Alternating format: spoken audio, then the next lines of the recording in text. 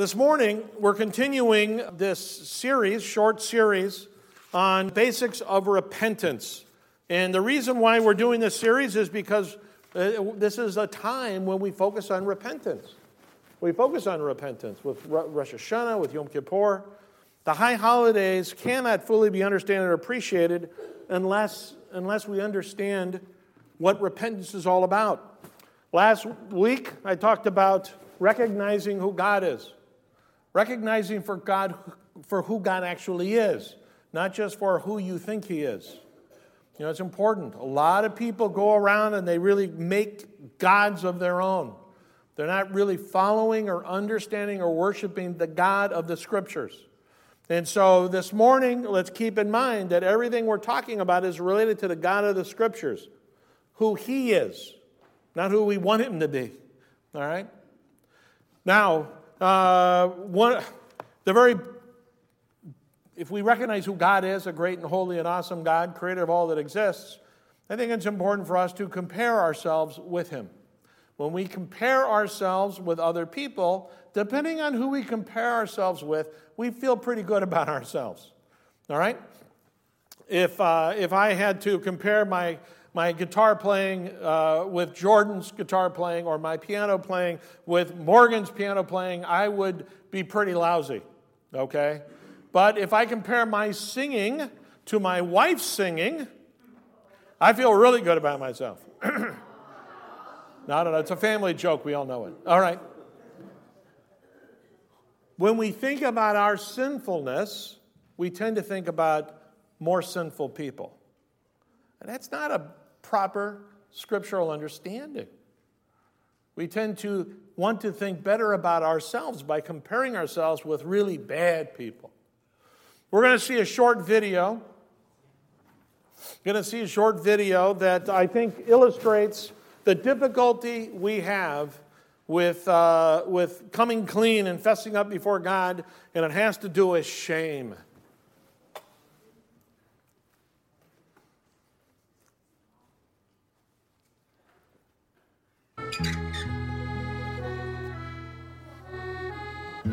What did you do? Do you have any remorse? What did you do? What did you do, dog? Oh my gosh, you made a hole in the door. I think you did it. Was it you? You tore this up? Yeah, it was. It was you. What is this? You know if there's a bad brown dog that did it? Who's hiding behind here? Was this you? What a bad boy. How about you, mister? Did you destroy a pillow that wasn't yours? Were you bad? What have you done, Buck? Buck. Bad boy. And here's what Berlin did today. And when she was questioned about it, she's now holding out in the shower.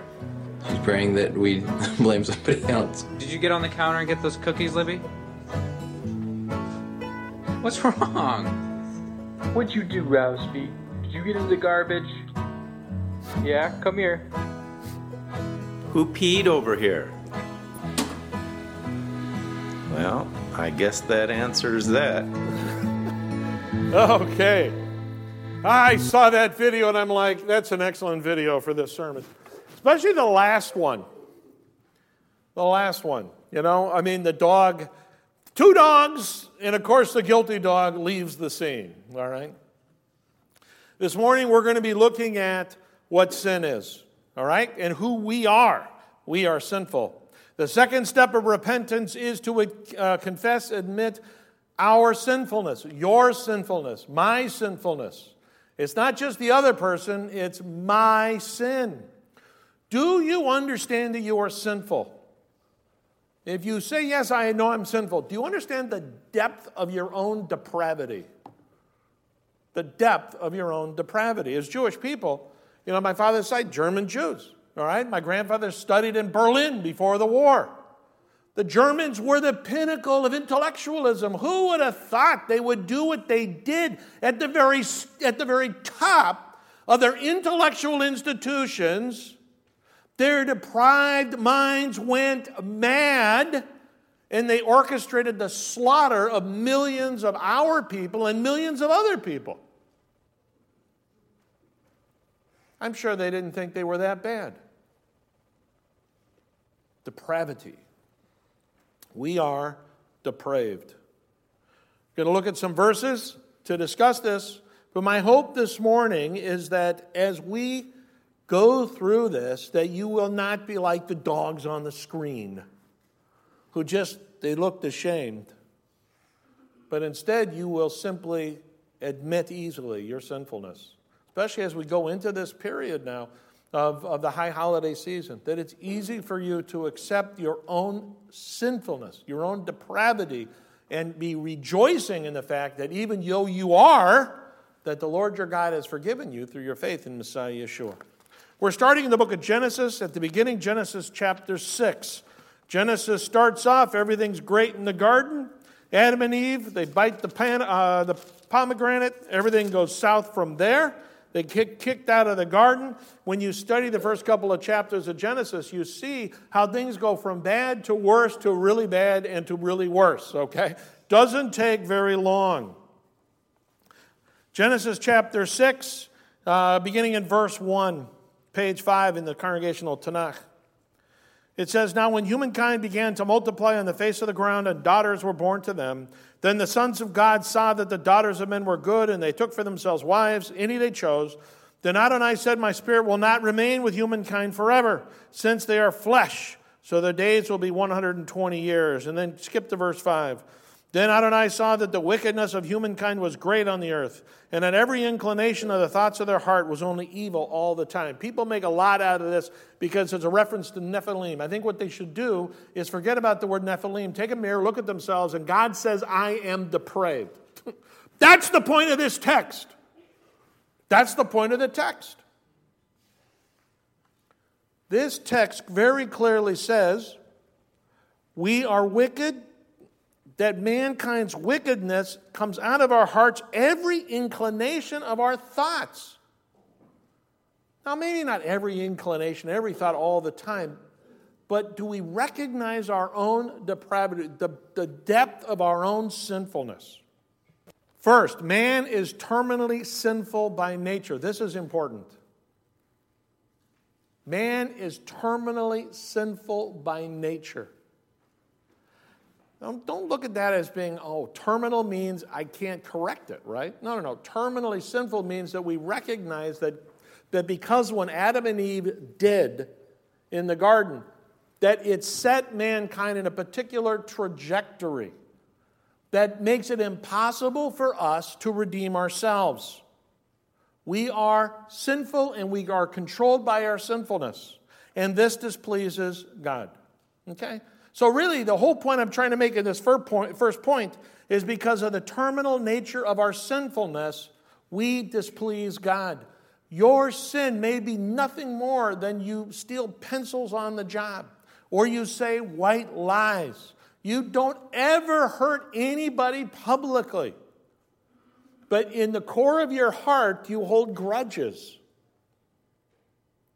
That displeases God. Or you intentionally, but you don't mean to, but you still do, you say things about other people to hurt them. You don't kill anybody. But the key point is we are terminally sinful.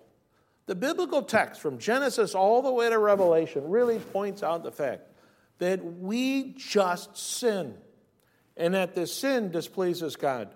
And it doesn't have to be murder that displeases God. It can be gossip that displeases God.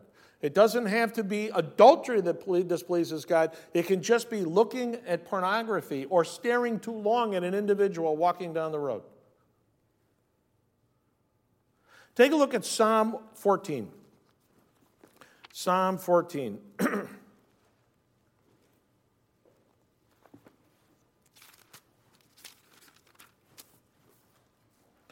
Psalm 14, verses 1 through 3. This is quoted in the book of Romans later on, some of this. But Psalm 14, page 626. 626. starts off by saying, the fool has said in his heart, there is no God. First of all, it's a statement in regards to an atheistic belief. It's not a wise person that determines that there is no God. It's a fool. It's a person that is short of proper understanding. The fool has said in his heart, there is no God. They are corrupt. Their deeds are vile. There is no one who does good. Adonai looked down from heaven on the children of men to see if there are any who understand, who seek after God. They have all turned aside, became corrupt. There is no one who does good, not even one. Again, another verse speaking of this terminal, sinful nature. But at the same time, there seems to be an understanding that choice is involved here as well. Not only are we sinful because Adam and Eve, Adam and Chava, they sinned and we are their descendants, and sin is therefore just part of our makeup, unfortunately. But the truth is we choose to sin. Even when we don't want to, we still inevitably struggle. There was something I read. It's something I heard. I did not read it. I was looking for the resource, couldn't find it. But there was a study that was done when recently 10 people in a room, and when it came to stealing something, if they could get away with stealing something, 2 people just would never do it. 2 people would never do it. If I'm not mistaken, it was 6 people basically would struggle, and 2 people would do it all the time. 20% of society would steal from you if they just had the opportunity. 20% of society would just steal from you if they just had the opportunity. 60% would steal from you if they found it justifiable in their own mind, in a sense. Okay? They wavered. Only 20% would never take anything from anybody. A little scary. In Hebrew tradition, Jewish tradition, we talk about Yetzer Hara and Yetzer Tov. Okay? The Yetzer Hara, it's the inclination to do bad, to do evil, and the inclination to do good. In many ways, I like the concept of Yetzer Hara and Yetzer Tov, because even people that are not believers in Yeshua have inclinations to do good. I think sometimes the Christian concept of original sin, the way some people articulate it, I think it goes too far. All right? People debate it. But what we do know from the Scriptures is in the book of Judges, people tend to do what is right in their own eyes. Do you do what is right in your own eyes? Doing what is right in our own eyes is not really God's way of doing things. Book of Judges, the whole point of the book is that the people, they didn't do what God wanted, they kind of did what they thought was right. People can choose to do right over wrong. I think people can choose to do right over wrong. The statistic, 1% of young people today have some kind of a biblical worldview, or something that would allow one to say, well, they might be actual followers of Messiah Yeshua. 1%. Yet 2 out of 10 would never steal. They know to do right. Their parents said what is right and what is wrong. 20%. So people can choose to do right over wrong. But what the 80% in this one study I heard about, 80% will choose to do what works for them. Works for them at the moment, which is wrong. You go to the grocery store, they give you more change than you should be getting. You get more change than you should be getting, and you say, look at that, a gift from heaven. But it's stealing. Taking something which is not rightfully yours.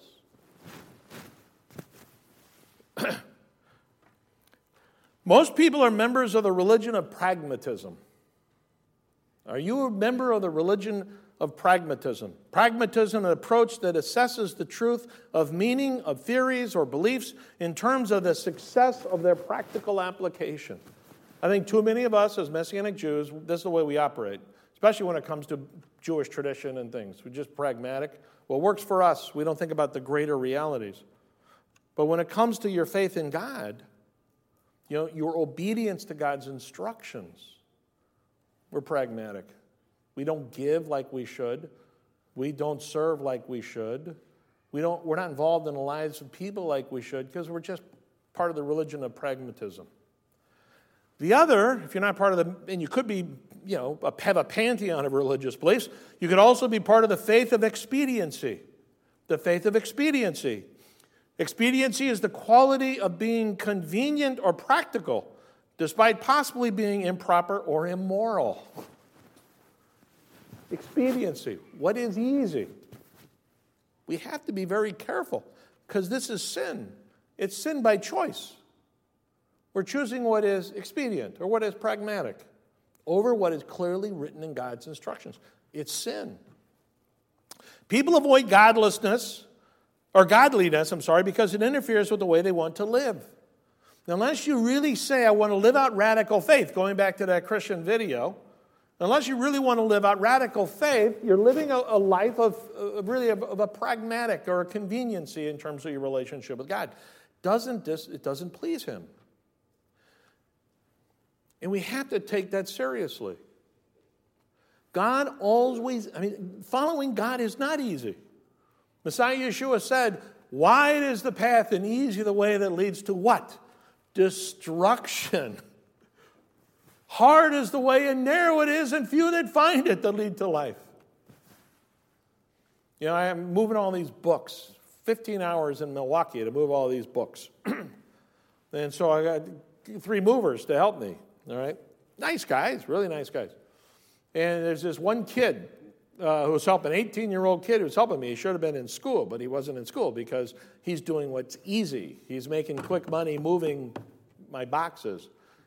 And I'm saying to him, wow, you're 18, yeah, make sure you graduate high school, and then you really should go to college or trade school. How many of you who are older would say, yeah, I wish I'd worked harder on things that now I know are more important when I was younger? Make sure you tell that to the younger people, because the best things in life are always hard. They're always difficult. And that includes, more important than any, following God. When we do that which is easy and convenient and practical, we should check and make sure what we're doing isn't actually sinfulness, because we are making choices that are not consistent with God's expectations. James chapter 4, verse 17. James 4:17 says, if a person knows to do something that is good and they don't do it, to him it's sin. So sin isn't just the don'ts. Sin can involve the do's when we're not doing them. If you know you have the ability to help somebody else and you choose not to help because it's not convenient, or you just don't feel like getting off the couch and helping somebody, or you really don't want to part some of your own resources, it's sin. What sins could it be? It could be sins of slothfulness, rebellion, stinginess, selfishness. We need to avoid sins that are simply matters of choice. We need to think of the fact that God wants us to do what is hard. Hard in life and hard in terms of our society. Take a look at one last passage. Malachi chapter 3. Malachi chapter 3, also known as Malachi the Italian prophet. Malachi chapter 3. It's a terrible joke. Malachi chapter 3, verse 6. And then I'm going to read through 18. Page 619. Page 619.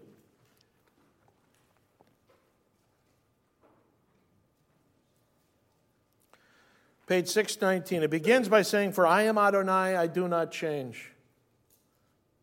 So you children of Jacob are not consumed. What does he mean by that, first of all?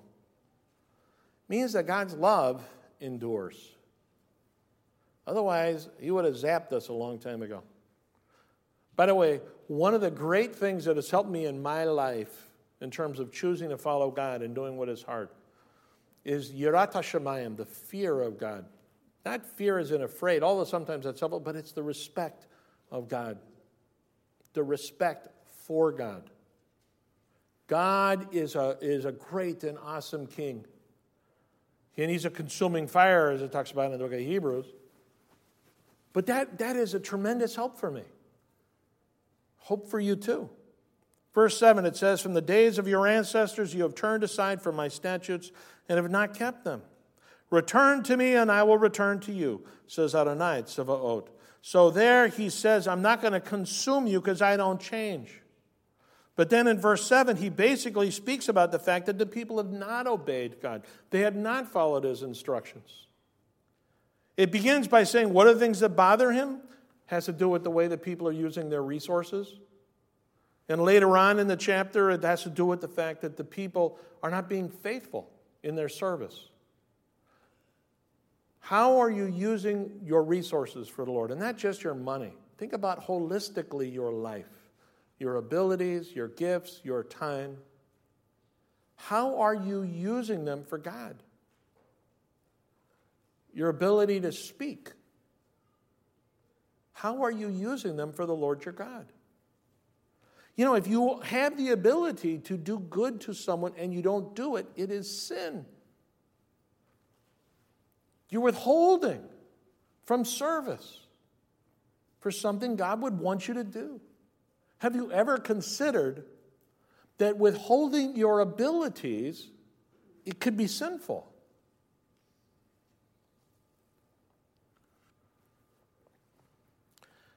In this context, he talks about shuv, to turn. Return to me and I will return. Turning in Hebrew literally means to stop going this way and to do shuvah, to go the other way. To change one's mind, to change one's way. I have to say, the hardest part that I find as a rabbi, and I've been doing this work over 30 years now, is to see so few people change. I've known some of you a long time. And I know that some of you talk about wanting to change, but you just don't. There are several young men that you guys don't even know that I work with and encourage. One of them, I remember when he was your guys' age. And I would talk to him about God and challenge him about faith. Son of a rabbi, dealing drugs and acting like a real wicked dude. And I said to him one day, God's going to need to get your attention. What are you going to do? He's going to have to break your neck to get your attention. And one day, he broke his neck. Got drunk and ran off a freeway embankment and broke his neck. Could have died. Angel of the Lord himself, I think, saved him from bleeding out. Spent a long time in the hospital. I remember saying to him when he was in the hospital, I said, "So, has God got your attention?" And he became a believer, and he changed. Is God going to have to break your neck? What will it take for you to change? 2 people died recently. They committed suicide. One, a kid who passed away probably about 6-7 months ago. Another one who died like 2-3 weeks ago. People I've worked with. I remember saying to them, what will it take for you to change? And they didn't give me an answer. What will it take for you to change? Do you know tshuva, repentance? This whole thing I'm talking about. We need to recognize our capacity for sinfulness and recognize that our choices are often not good because they're self-serving and they're self-absorbed and they're godless. And what God says is, I got a better way. Will you choose to humble yourself, admit your sin, and choose to walk my way? My way's hard. My way will cost you everything. My way leads to life. Your way is going to kill you. Physically, you'll die. Maybe you'll commit suicide. Maybe you'll die in an auto accident because you were drunk. Maybe you'll die of old age after a long life. But you're eventually going to die. You'll be in hell, separated from God forever. Choose this day. Great passage, right, Howard? Choose this day. The Lord your God wants to make of your life something meaningful. But you have to choose. And it begins with confessing, admitting your sinfulness. Think of that passage in Luke, where we read it a couple of weeks ago, where the demons are cast out of a guy and the house is swept and clean, but nothing fills it. So the demons come back and they do a whole lot more damage. than before. God says, turn from your sin, renounce your sin, admit your sin. Don't be like the dogs who are just acting ashamed, but actually turn and change and replace. Remember, if you renounce something, you need to replace it with something. A good friend of mine years ago who gave up drugs, and he actually replaced it with religion, not real, genuine faith. Not good enough. You got to replace the sin with a genuine relationship with God. That comes by admitting your sin, and as we'll talk about next week in the next couple of sermons, replacing it with that relationship with God, which can only be found through accepting Yeshua's atonement.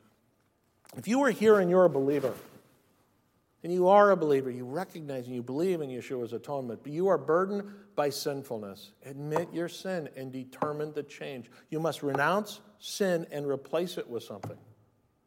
Otherwise, you're never going to break the cycle of whatever it is. You've got to be willing to change. If you're here and you're not a believer in Yeshua, you've never truly accepted and admitted your need for salvation, for a relationship with God through faith in Yeshua's atonement, now is the time to believe. We're coming into the holidays. Time to reflect on the tremendous gift of atonement that God has provided for those who will believe. What do you need to renounce? What do you need to renounce? What sin in your life do you need to renounce? But how will you replace it? How will you replace it? Let's close in a word of prayer. God, we thank you so much for the truth of your word and the challenge of it. God, it's hard to want to change. We get so complacent and comfortable. Except for often we're floating on a boat heading toward a waterfall that'll kill us. God, help us to recognize your love by accepting the change. Help us to renounce what is sinful, whether it's big or little. Help us to renounce what is sinful so that we can replace it with what is wonderful in your scriptures and in our relationship with you. Save us, God, so that we might be saved, to do good works for your glory. We pray all this in Yeshua's name.